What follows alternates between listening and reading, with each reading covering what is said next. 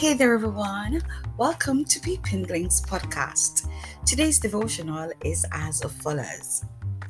If you keep talking to God about something and no changes have taken place, He might just be using it as a teaching session. Grab your book and pen, take a seat, and start making notes.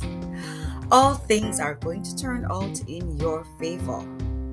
Though your experience may be indicating that God has forgotten you or has left you alone, don't be too bothered by those indications because He is on your side.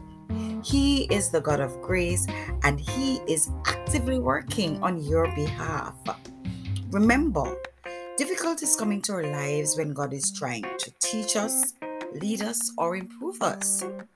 The Word of God, according to Romans 5:3-5, says, "Not only so, but we also glory in our sufferings because we know that suffering produces perseverance, perseverance, character, and character, hope. And hope does not put us to shame because God's love has been poured out into our hearts through the Holy Spirit who has been given to us." Stay strong, Sunday peeps. Bye.